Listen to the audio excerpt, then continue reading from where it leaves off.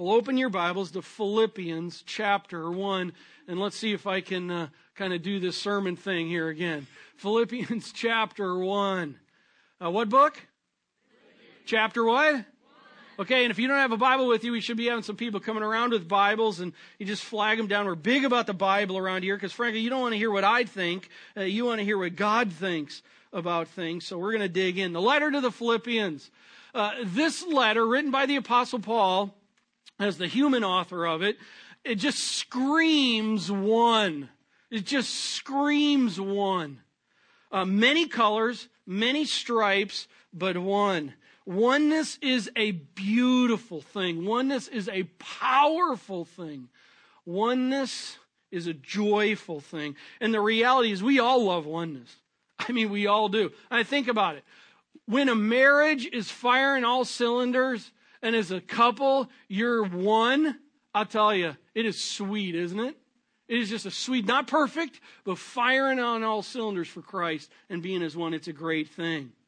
A work group at your work or at school, a department even at work that's functioning as one, it's just a delight to be able to be a part of that kind of a thing.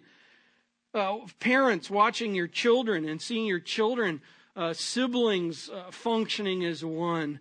It's a delight. I'll also say this, seeing a church, being part of a church that just not by name, but for all reality and real is one. Isn't that great? I mean, we're even creaking one. It's just, we're one. It's a delight. There's nothing else like it. Sports teams. Debate teams. Music teams. Military combat units. All as one. Love it. It was Little League Baseball. Summer of 1971. Upper Arlington, Ohio, on the outskirts of Columbus, Ohio. Team Delaware. We were named, all the teams had Indian names. Yeah, so much for that nowadays, huh? This team, the team that I was on, was totally the team of, let's put it this way, it was the island of misfit toys. I mean, look at that. Are they, if you were another team looking at that, ooh, so scary, right? Hey, here, let me tell you a little bit about this team. Right over here, number 36, Phil. I don't remember Phil's last name, but I do remember this one thing about Phil. Phil had an arm that was a gun. He was our one good player. And he could pitch and throw that thing. And I know that because I was the catcher. And at the end of the games going home, I would always have a red hand as a result of the catching. Do you see me? who's 22? 30, no, 29 right over there. The guy with the shrugged shoulders.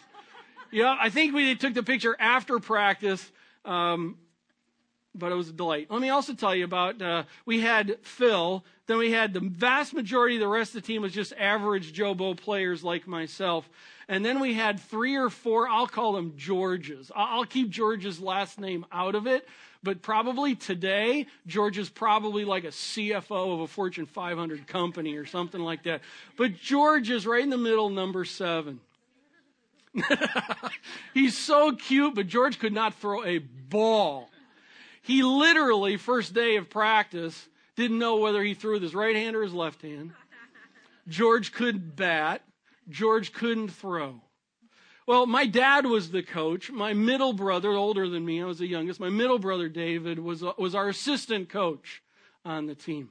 My dad made the rule that on this team, that what we were going to do was every kid played 2 innings guaranteed. We were 5-inning team, or games, and you guaranteed 2 innings. And he made that rule before George came on the team. And the George alikes came on the team. But it was an incredible thing because Dad's idea was, listen, you're just elementary school students. You're just learning the game. And so that was Dad's deal, and actually got mocked for that a little bit by a few coaches because it would be towards the end of the game. We weren't doing so well, and George went out to play.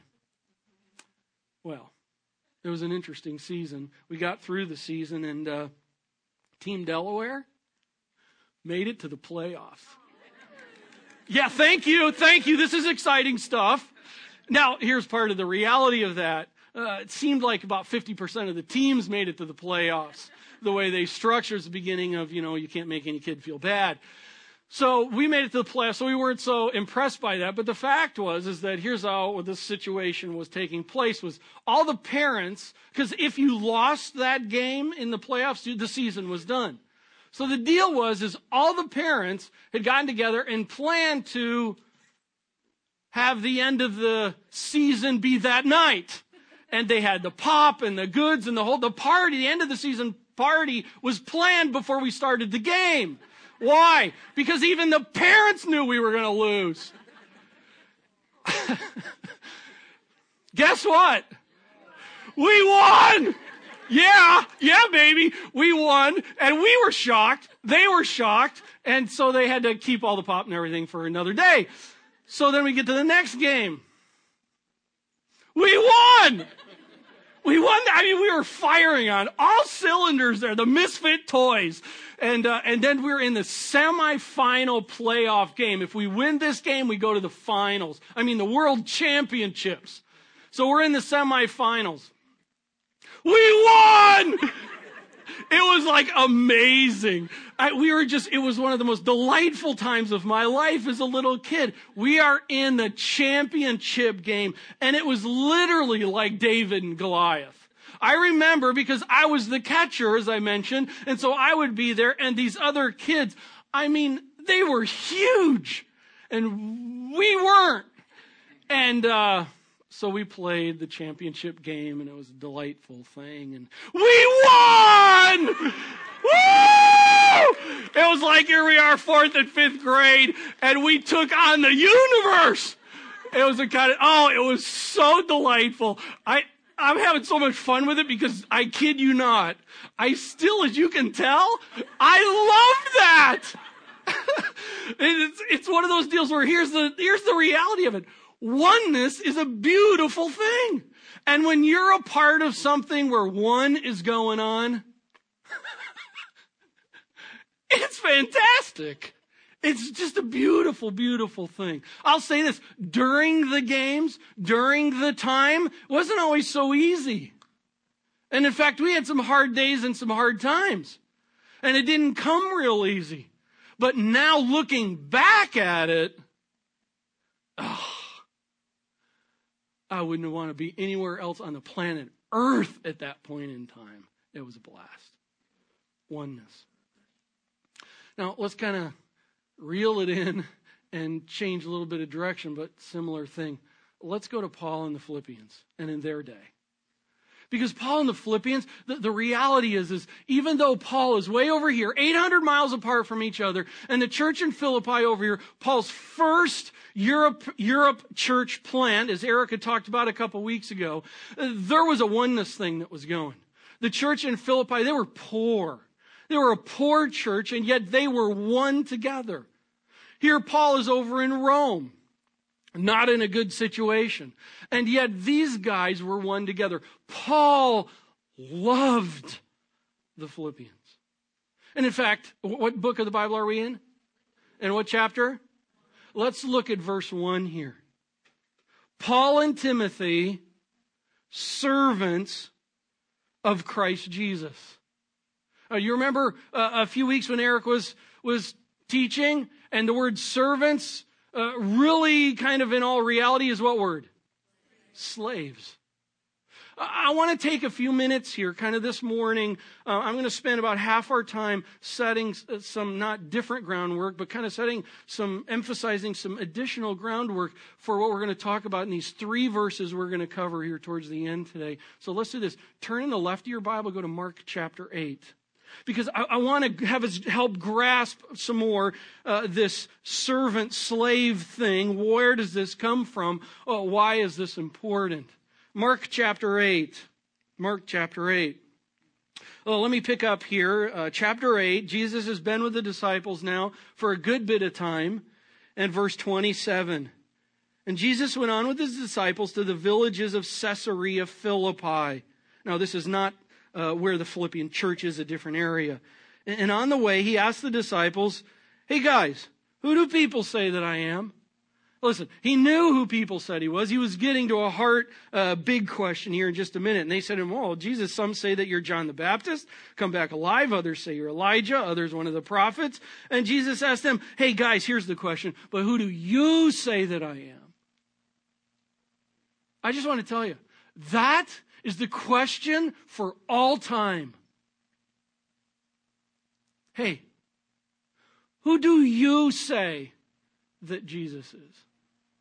So he asked him, who do you say? And way to go, Peter oftentimes sticks his foot in his mouth, but way to step forward as a leader. Peter answered him and said, you are the what? Christ. Listen, that word there is a title. The entire Old Testament is wrapped up in that one word. He's not telling him, oh, this is your last name. He's telling him, you are the Messiah. You are the one that's from the very beginning. In fact, we can go all the way back to Genesis. You're that one. And here, Peter just nails it out of the park. Verse 31, and Jesus began to teach them that the Son of Man, that's him, must suffer. Ooh, what? Must suffer many things and be rejected by the elders and the chief priests and the scribes and be killed. And after 3 days rise again. And he said this plainly. There was no question about it. They knew exactly what he was said. He said it plainly. And Peter, confused by all of this, it's like, no, their mindset was that no, the Old Testament teaches you're supposed to come and sit on the throne of David and be like the world conqueror. And it's like, no, you're not going to be rejected. And he begins to rebuke Jesus. Not quite a good choice to do, huh? Verse 33, but turning and seeing his disciples, Jesus rebuked Peter and said, get behind me, Satan. Wow. Peter, you are not setting your mind on. You are not thinking the things of God. Peter, you are thinking the things of man. Verse 34, and Jesus called to him the crowd with his disciples and said to them, hey, listen, if anyone would come after me, who? Anyone. Does anyone include you and me? Yeah, it does. If anyone would come after me, let him deny himself, let him deny herself, and take up his cross and follow me. For whoever would save his life will what? Will lose it. But whoever loses his life for my sake in the gospel will save it. Can we all say radical? That's exactly what that is. None of this fuzzy bunny. Jesus came to the earth so that you can have everything you've always wished for. That is so not the gospel, friends. Jesus Christ gave himself fully for you and I, so that the one who comes to Jesus Christ can fully give themselves back to him. That's the gospel. It's all about him. It's not about me. I'm sorry to say this. I wish it was. I wish it was all about me, and for you, I wish it was all about you. But the fact of the matter is it's all about God. And Paul got this. In fact, turn to Acts chapter 20. Acts chapter 20. I just want to have us see here. The Apostle Paul calls himself a servant, a slave in Ephesians chapter 3. In Ephesians chapter 4, he calls himself a prisoner. Yes, he was a prisoner at the time of the writing, which is the same prison he's in now. But he's not just referring only to that. There's dual meaning to it. He was a prisoner of Christ, wherever he was. He was a slave of Christ. Look at Acts chapter 20. Let's pick up down after verse 18. Paul is talking to some people. He says, you yourselves know how I lived among you the whole time, from the first day that I set foot in Asia, serving the Lord with all humility and with tears and with trials that happened to me through the plots of the Jews. how I did not shrink from declaring to you anything that was profitable and teaching you in public and from house to house, testifying both to Jews and to Greeks of repentance towards God and of faith in our Lord Jesus Christ. And now behold, I am going to Jerusalem, constrained by the Spirit, not knowing what will happen to me there, except that the Holy Spirit testifies to me in every city that imprisonment and afflictions await me. There have been times, as I was reading this week, there have been times where I'm like, man, I would so love to know what it would be like, or I'd so love to live in Paul's shoes for like a week. I kind of reverse course on that. Do you see that? Called to imprisonment and called to hurt, afflictions. But look at verse 24. Paul says, hey, I do not even account my life of any value, nor as precious to myself. Is that contrary to American culture teaching? But I do not account my life of any value, nor as precious to myself, if only I may finish my course and the ministry that I received from the Lord Jesus to testify to the gospel of the grace of God. Paul, a servant. Paul, a slave of Christ Jesus. Willingly, joyfully, even when it was hard. Paul placed his entire life identity in Christ. He put his entire life identity chips, and he placed them all on JC.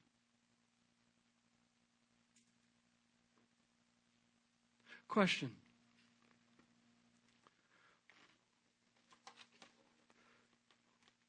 Where do you place your identity in? Where do you get your life identity from? Your job? Your title? Your position? Your hobby? You're being married? You're being single? You're having children? All these are good things, but I'm talking about, what do you put your identity in? Your house, in your money, in your education, in your talents, in your looks, in your image? Or let's just be seriously real here just for a moment. Christian, how much of your identity for real do you really put in Jesus Christ? I am so glad right now that God does not put up on the PowerPoint the reality that I go through and struggling through that issue in my life every week. And I know for you too. This is why Paul could say, Paul and Timothy, servants of Christ Jesus. That should be our mantra, friends. That should be your mantra for this week. Well, let's finish reading Philippians chapter 1, verses 1 through 11. Paul loved these people. Hey, before I give this to you, read through this text here, let's do this. Let's just kind of better catch the imagery, the reality of the circumstances, because Paul's in prison. Paul is writing this from a dungeon, chained to a soldier. Okay? Philippians chapter 1. Paul and Timothy, servants of Christ Jesus. To all the saints in Christ Jesus who are at Philippi with the overseers and deacons, grace to you. Grace to you and peace from God our Father and the Lord Jesus Christ. I thank my God for all my remembrance of you always, in every prayer of mine for you all, making my prayer with joy because of your partnership in the gospel from the first day until now. And I know this, that he who began a good work in you will bring it to completion at the day of Jesus Christ.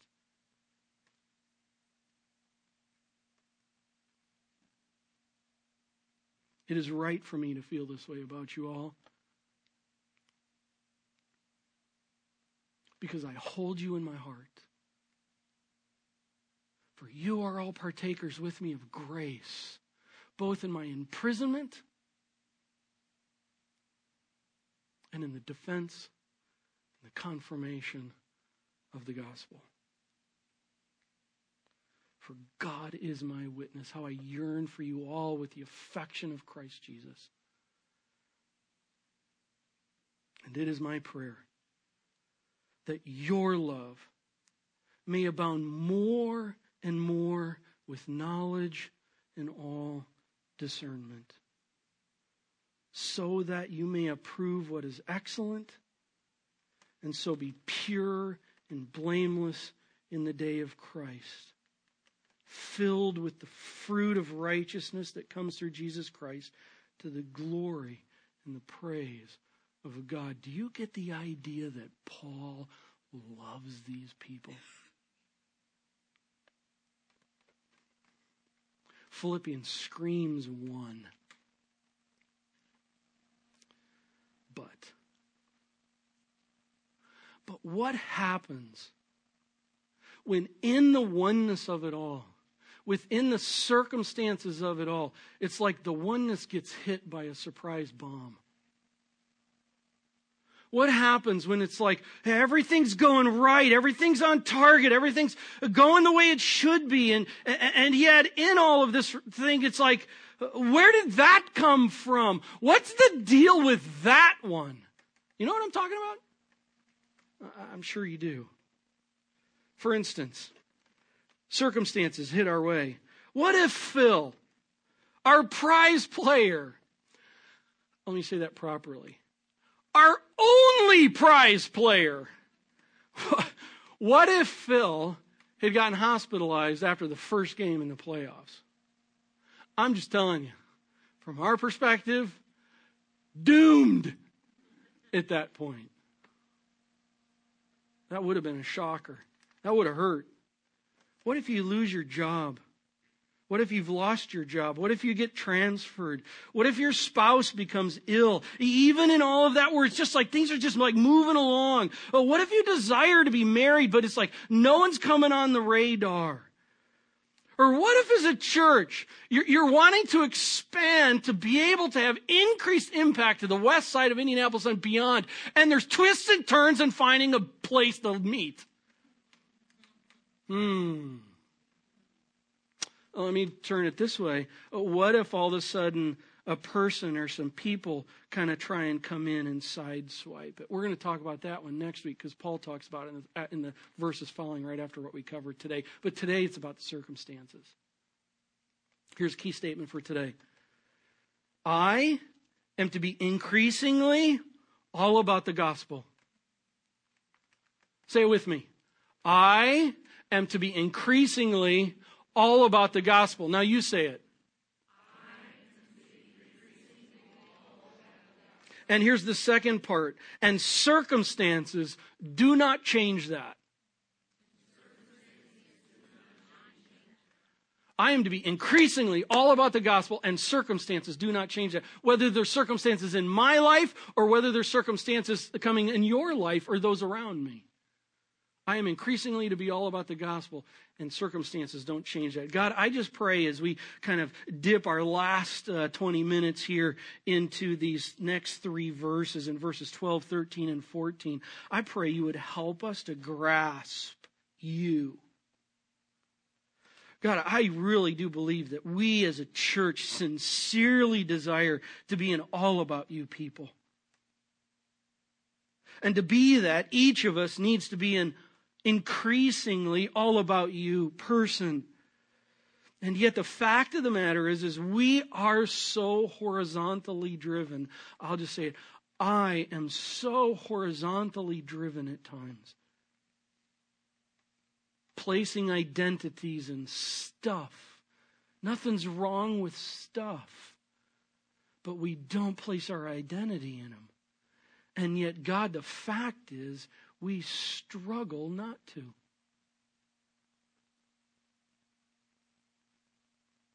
God, we tend to make our life circumstances the idols that we bow down to. We worship the small g God of comfort. of health and happiness and financial success. God, I just pray in the time we have remaining here, it would be one more step towards us increasingly growing in the understanding of placing our identity more and more in you and the gospel call. And so I just pray, help us. In your name we pray. Amen. Well, the next three verses 12, 13, and what? And 14. Here we go. Verse 12. Paul writing, I want you to know, brothers. All right? If you've been around here, you know I don't read real long. I got to take things in bits and pieces because I have a small brain. So let's break this statement up. I want you to know, brothers, this is a big deal because right here at this point, Paul has just finished this immaculate love statement here of his love for these people and the history behind. And here he says, now he's turning, he's saying, I want you to know something. What? It's what? It's know something. All right? Now that's different than I want you to feel something. That's different than I want you to consider something. The word that's used here is a use your cognitive thinking. I am now about to deal with facts. I've been dealing with facts, but there's been so much emotion that's been stated in what he's been writing. And he's like, okay. Now I got to get on with it. I want you to know something. Okay, who's he writing to? Who's he writing to? Okay, the Philippians. So that's who he wants to know. I want you to know brothers. By the way, isn't it cool? He doesn't use like some organic term, hey, you people who know Jesus out there in TV land. I mean, Paul is talking about this whole thing. He's been expressing the fact of the love and the relationship these folks have together. His first church plant, I'm telling you, there's something special about this is his baby. But he knows this is God's baby doing a work through him. He knows the life he came from as a hater of Christians. And now he's doing what he's doing. And he's writing and he's calling them brothers. Brothers, sisters, love you. And he's saying, I want you to know something. Now, it's interesting because they already know quite a bit about what's going on. But let's just kind of see what he says here. I want you to know, brothers, what has happened to me. Okay, he wants them to know the circumstances. First blank, know the circumstances. Now, it's interesting because it's kind of the circumstances, but it's not really the circumstances because they already know the circumstances. Let me clarify this. They already know that he was a prisoner for 2 years in Caesarea Philippi. They already know that. And in fact, he was a prisoner there for 2 years for murder? No. For stealing? No. For being really bad? No. For living for Christ. And he's been in jail there for 2 years, and there's a whole bunch of legal riffraff that's been going on and keeping him there. And then they end up sending him to Rome, and he's in Rome as a prisoner for 2 years, living in that. Well, that's actually not his cell, if you will, but just to give the idea. That's life chained to a guy. Listen, the Philippians knew all that, but he wanted for them to know something else because they knew he'd been there 2 years. They knew he'd been there 2 years, and they knew that he was still in Rome. And so let's find out what Paul wants them to know. By the way, I just want to pause here for a second because as I just explained the situation of where Paul's at, let's just ponder this because I know you're thinking people. Paul is living radically for Jesus Christ the way he should be. Paul is, let me just kind of use the term for my illustration earlier, Paul is kind of the star player. He's the star player coach, really. That God has just brought to the surface to be able to do this kind of ministry at this time.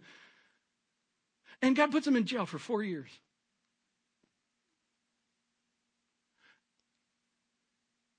How do I say this theologically? That seems awful stupid. Why would you do that? Why? God.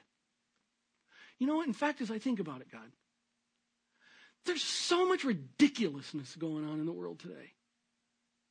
God, what's your deal? In fact, as I think about this all, I just sit back and I go, God, you're so out of touch. God, you're just so irrelevant. In fact, God, you're so uncaring. Listen to me. ... This is where it leads to. If I were God, can we all, That's where it all leads to, doesn't it? You see, if I were God, I would do this whole thing differently. Because why does God allow so much bad in the world? I'm going to say it again. I've said it a number of times here. Listen, that is theologically the wrong question. The right question is this. Why does God allow so much good to happen in this world as a result of the curse of sin? That's the fact. But in it all, when we get to this place, we literally love putting ourselves, without even thinking about it, putting ourselves on God's throne and being God and thinking for God and evaluating God, because like God doesn't know what he's doing. And we look at this situation, we go, God, what are you doing? Here's a verse to jot down to remember, Isaiah 55, 8 through 9. God says, for my thoughts are not your thoughts, neither are your ways my ways, declares the Lord. For as the heavens are higher than the earth, so are my ways higher than your ways, and my thoughts than your thoughts. Hey friends, here's the fact. We don't get it. God does. And when am I going to be, when are you going to be, and more the kind of people that are putting our faith in the fact that he does get it and I don't. And he's going to work it all out perfectly. And one day when anyone stands before him and we go, what were you thinking? Before we get to the what? We're going to fall on our face and the question stops. Because we're going to see God for who he fully is, exactly who he is. I just want to tell you, friends, we do not live by circumstances according to the call of the gospel. We live by faith in the God of the gospel. So what does Paul want the Philippians to know? Verse 12. I want you to know, brothers, that what has happened to me, look at this, has really served, we'll come back to that statement right there later, has really served to advance the gospel. No way! And the reply is? Yahweh! Okay? Yahweh! Yes way! Totally way. Listen, know that the circumstances of Paul are advancing the gospel. By the way, this word here that he uses for advance is a really cool word in the Greek, because in it, there's words that say things are progressing, things are just moving as a fact. The word he selects here by the work of the Spirit of God, the word that he uses here is a word that describes advancing that's not easy. And in fact, the word was used in the times to describe the movement of an explorer or to describe the movement of an army command unit.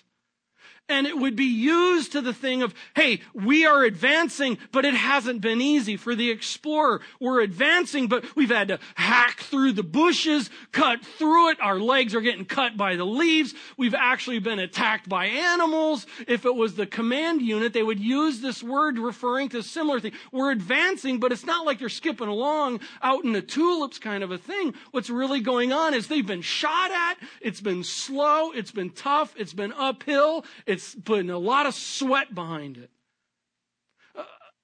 Paul is so honest and real.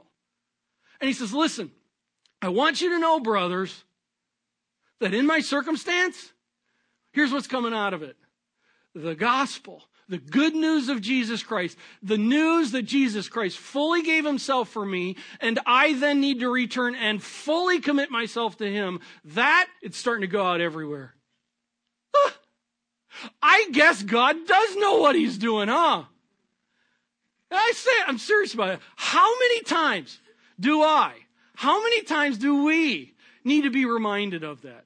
Maybe that's why God wrote the Word of God the way He did with so many narratives, so we could see Him doing a work with people. Maybe that's why God included it here, so we could be able to see. Listen, friends, God's advancing His gospel, and my circumstances and your circumstances don't change that. In fact, in 2 Timothy chapter 2, Paul uses the phrase in there. He says, I'm in prison, I'm chained, but the gospel is never chained.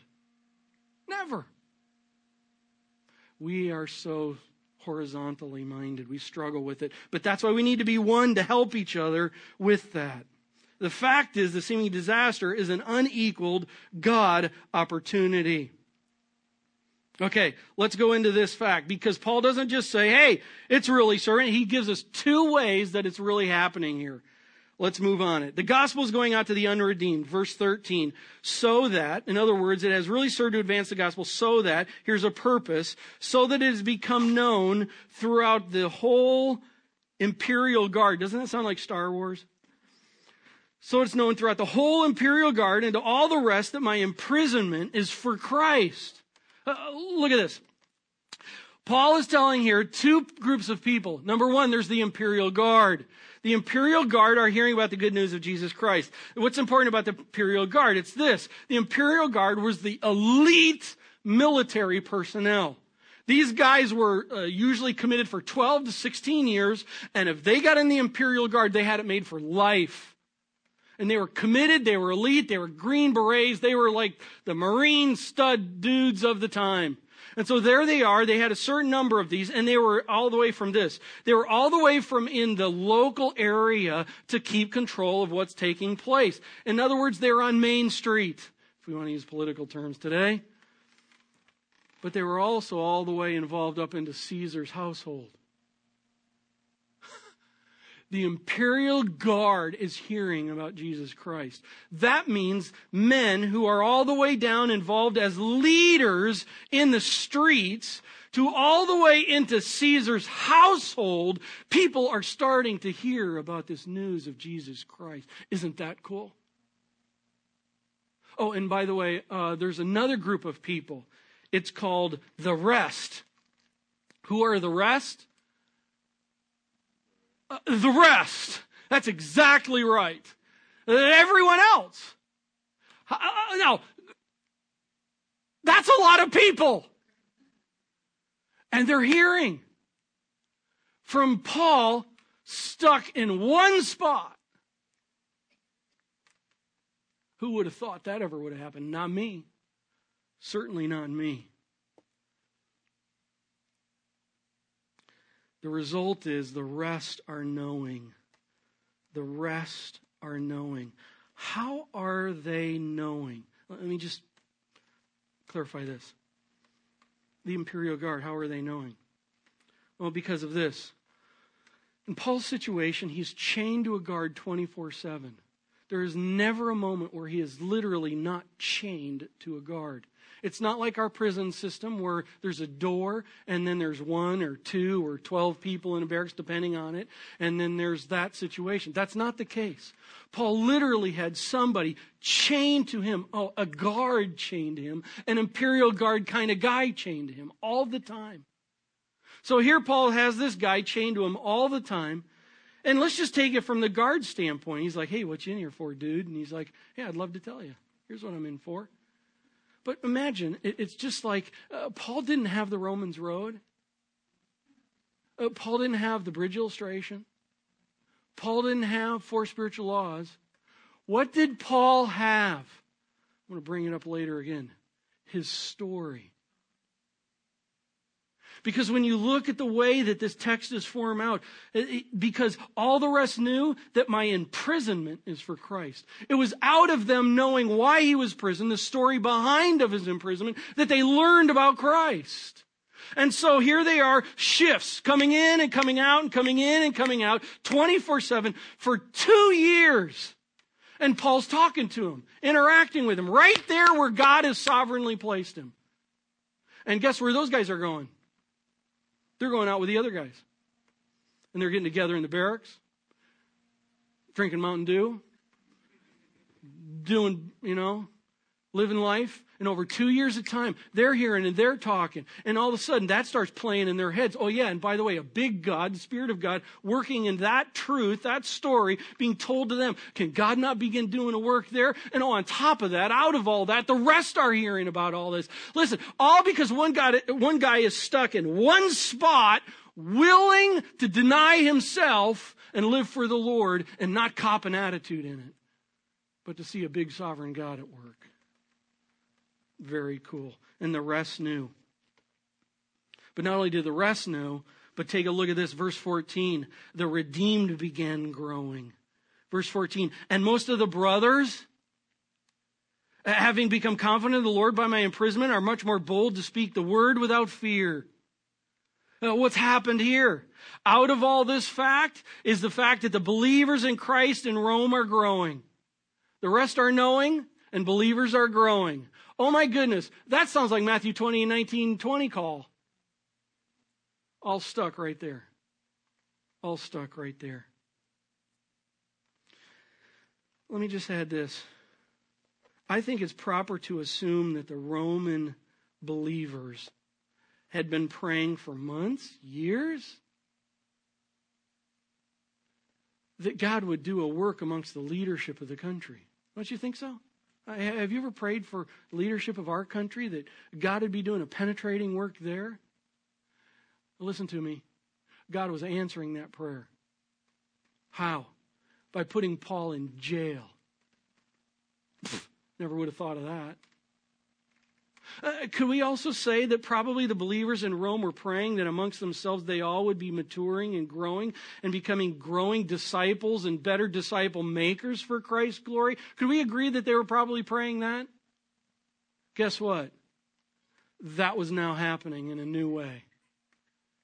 Because Paul was put in jail, I'll say it this way, by God.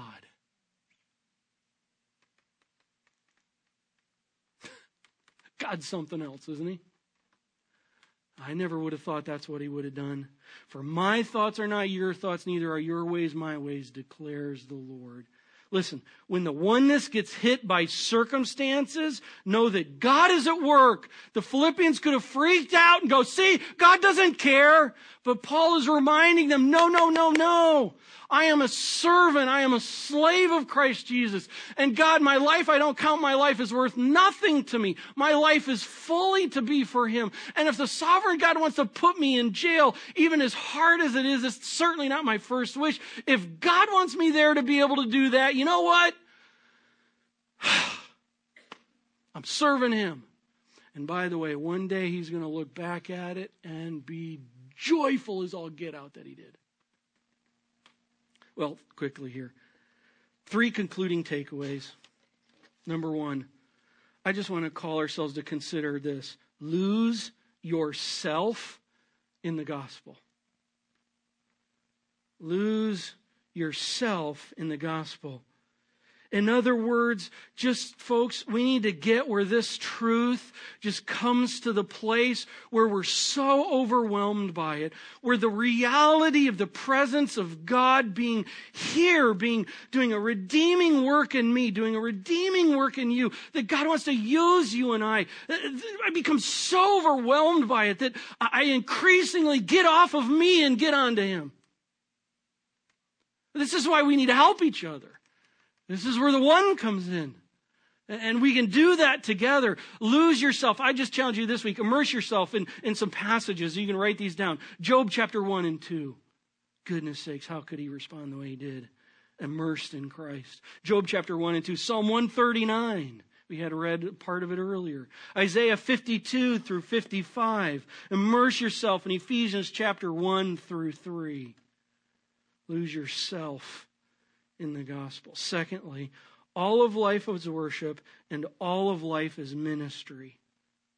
All of life is worship and all of life is ministry. Listen, do you feel like your circumstances, like, I'm term it this way, like you're in prison? Maybe right now it's a kind of situation where it's like, frankly, I think my whole situation right now at work or at home or at school or right now, just frankly, just kind of bites. Listen to me. We oftentimes will say, worship God in it. But I'm going to add to that, do ministry in it. That's what Paul was doing. He was worshiping God in it, but worshiping God in it by doing ministry in it.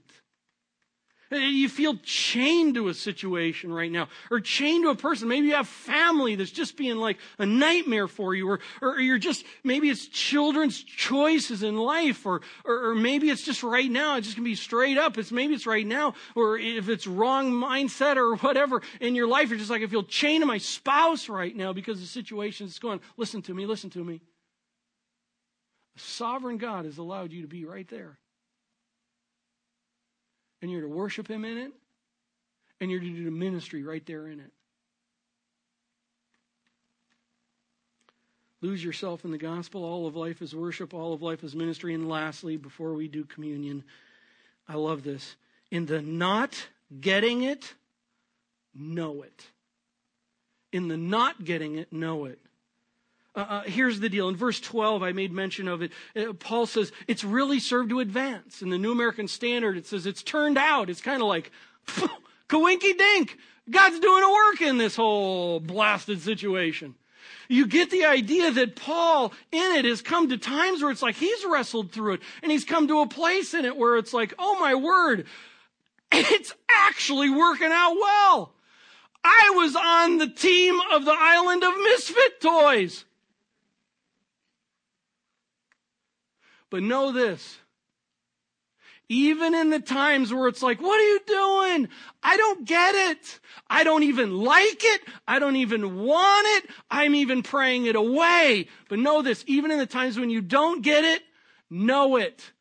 God is sovereign Lord of all things. And He wants to do a work in you at that time, and He wants to do a work through you in that time. And believe me, I do not say that easily. It's hard. Well, it's time to take communion. And as we prepare for that, as we have the worship team come in, as we have those who are getting ready to serve communion, if you could just go ahead and get set up in your places. I just want to encourage you with this. This is a perfect time to have communion. And remembering back, maybe for you right now as we're talking, it's like, you know what? I've been failing in worshiping God and in doing ministry for God in my situation. I just want to say, friends, right now, would you just repent of that, confess that to the Lord? Maybe you need to get someone to help you through it. We'd love to be able to do that. If it's the kind of thing to where you're just hurting and struggling, I hope this gives you hope. God is trying to do something in you and through you.